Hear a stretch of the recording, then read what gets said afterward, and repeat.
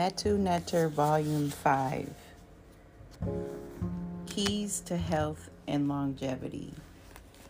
Continuing with Chapter 7 on the bottom of page 107. Seker and the desire for purpose and power. Not knowing where our lives are going, not knowing if we are on the right path, not knowing if we will be able to successfully reach our goal, etc.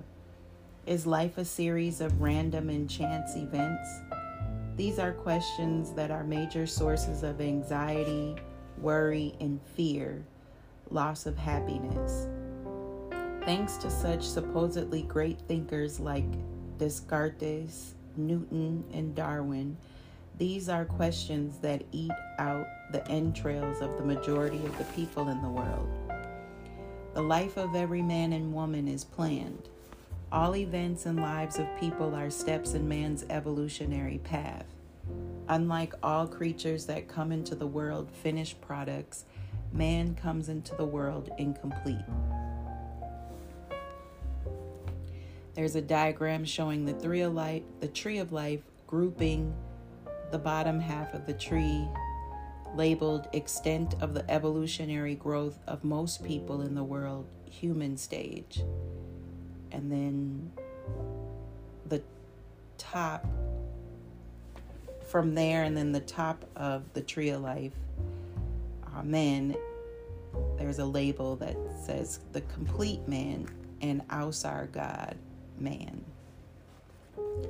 In the same manner that we grow from infancy to adulthood, we are on the growth path from human to divine men. Incidentally, the factors that shape our growth as humans are responsible for our growth into divinity. The path that we progress in our evolution is what is referred to as destiny, a most misunderstood reality. The destiny, evolutionary destination of all men is to become divine men and women, Ausar. The challenges that enable us to develop ourselves have been mistaken for our destinies. People who live a life of poverty are destined to be impoverished.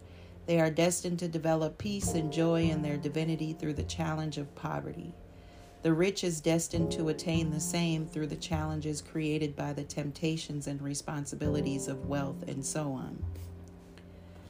The divine desire for knowing that our life has a purpose and what it is, if we will succeed in living it well, is first processed by the reptilian and mammalian brains, dominated cerebral cortex, which interprets everything in relationship to pain and pleasure coming from the physical world and to be met with physical actions. We fail thus to see the underlying path that gives us meaning and coherence to the varieties of experiences that make up our lives. As a result, many people live their lives like leaves drifting in ocean. The lack of purpose and meaning and understanding give rise to anxiety, worries, fear, and all forms of stress. For well-being and success, life must be lived with purpose and the understanding of how each event fits into the whole that we call our lives. When every experience in life is met with the peaceful and joyful understanding that they are necessary steps that lead to the realization of divinity, the spiritual power that is needed to achieve success in all undertakings and well-being will come into manifestation. Ma'at, the desire for law and order. Oneness and happiness, the two components of the quintessential of man's divinity, is threatened by disorder and unlawfulness. The desire for order emanates from the Ma'at faculty of the spirit and can only be satisfied by placing into the mind the premise that all things are interdependent with each other and the whole to which they belong. Order, therefore, is embedded in our nature and must be made to manifest in our lives through inner cultivation. But the desire for order is first processed by the animal brain, dominated cortex, in which man interprets everything in relationship to pain and pleasure coming from the physical world and must be satisfied through physical action. As a result, order is primarily and predominantly sought to be established through rules, commandments, fear, policing, punitive actions, and physical violence. Totally ignored are the causes of disorder in our lives of the individual, which spills over into society. The cause, of course, is the dominance of the animal nature in people. Emotions are the cause of the inner disorder that manifests as illness and mental dysfunctions.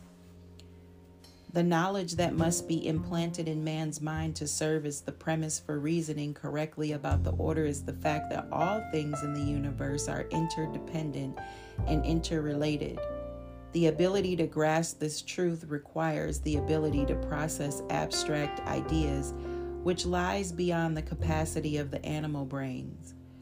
The most important set of interdependent concerns man and God.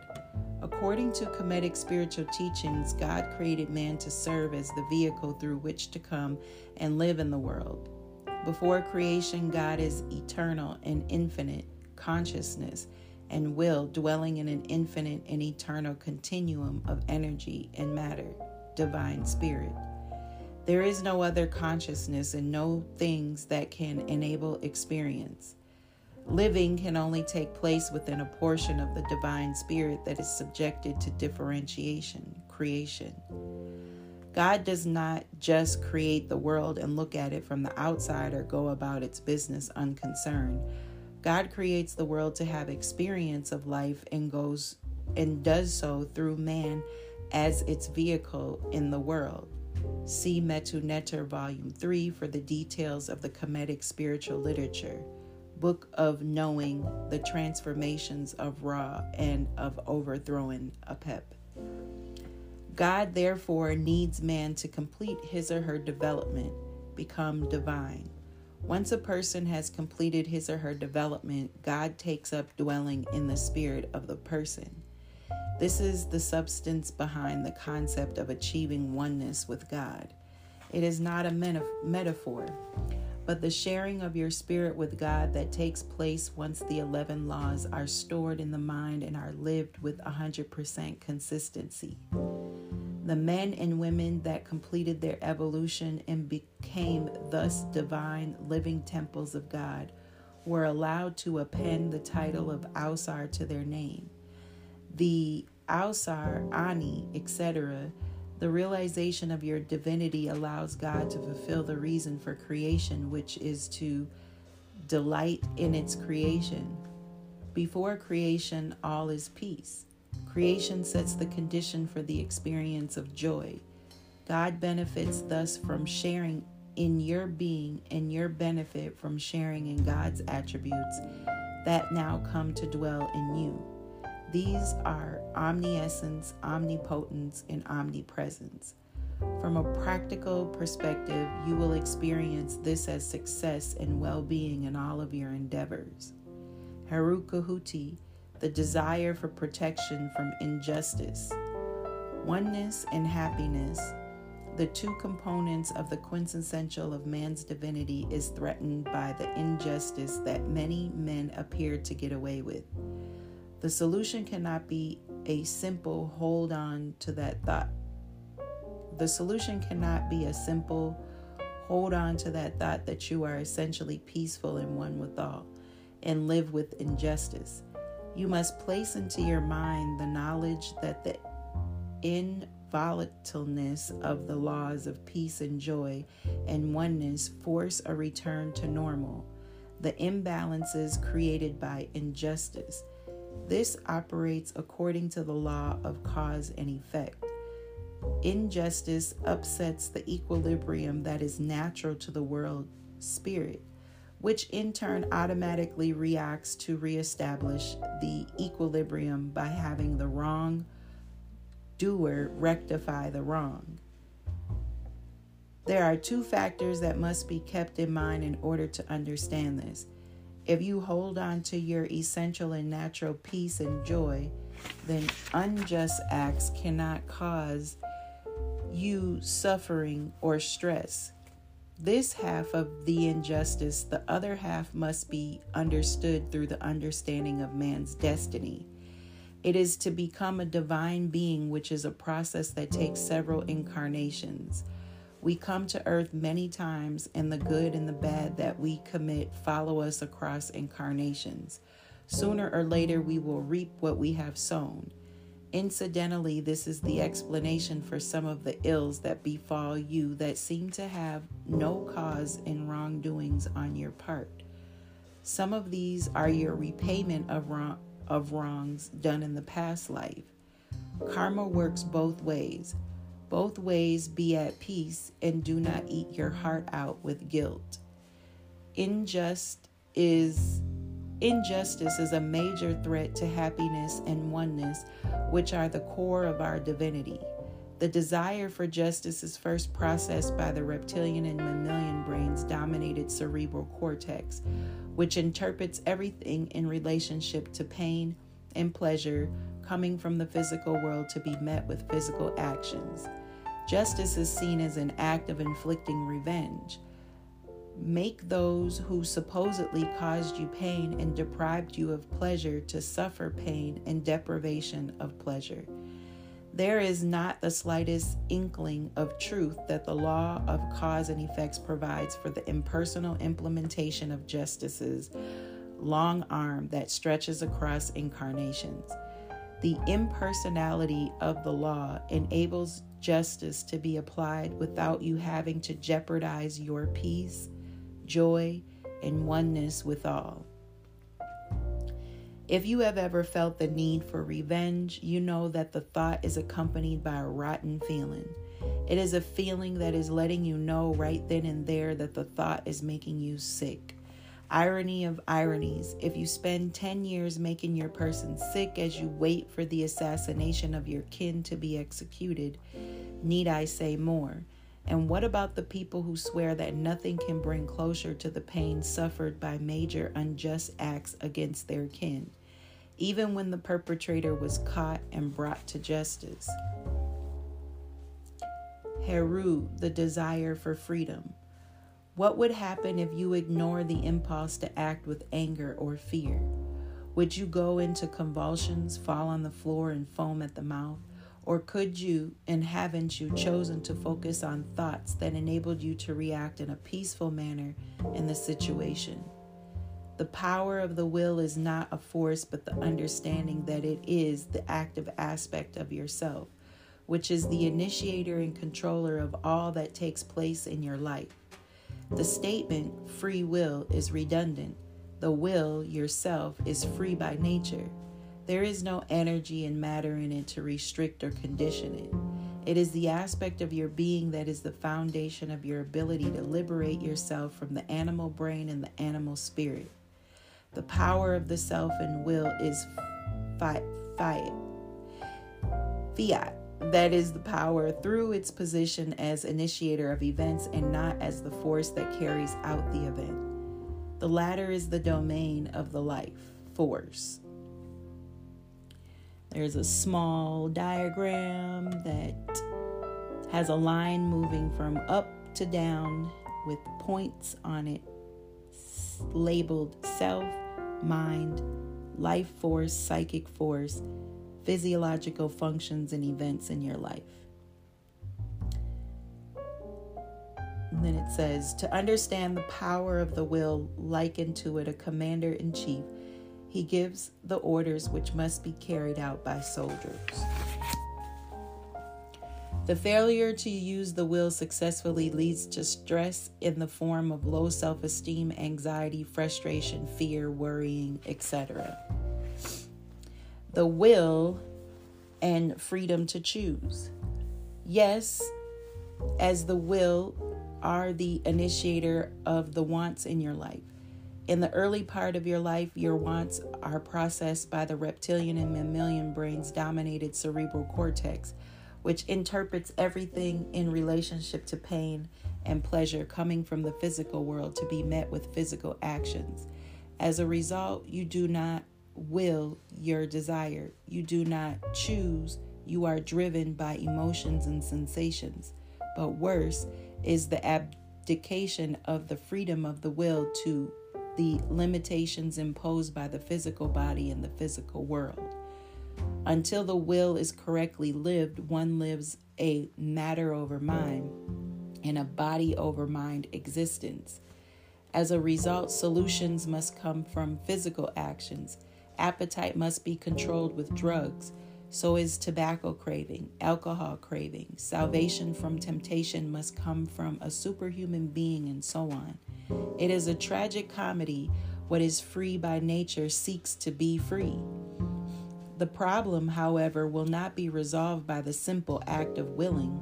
The matter will be detailed in the following chapter.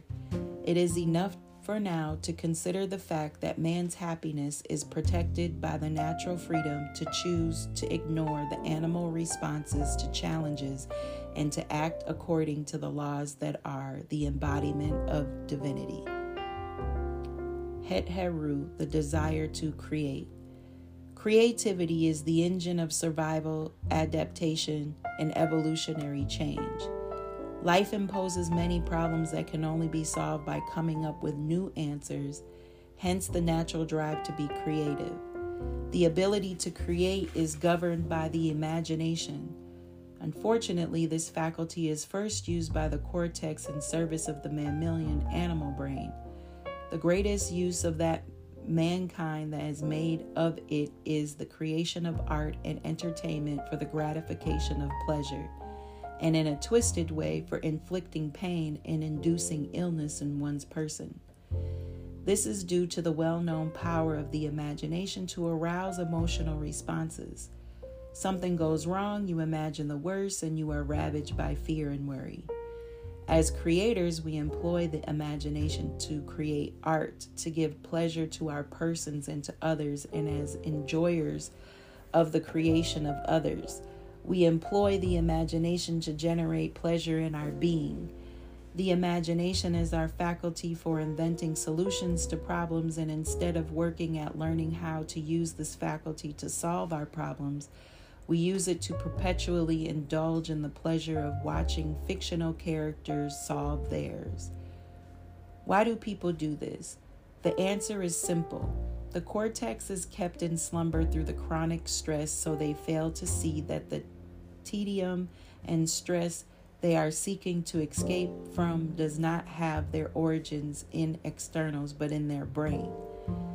The stress comes from the unreformed animal brain, and the tedium comes from the comatose cortex.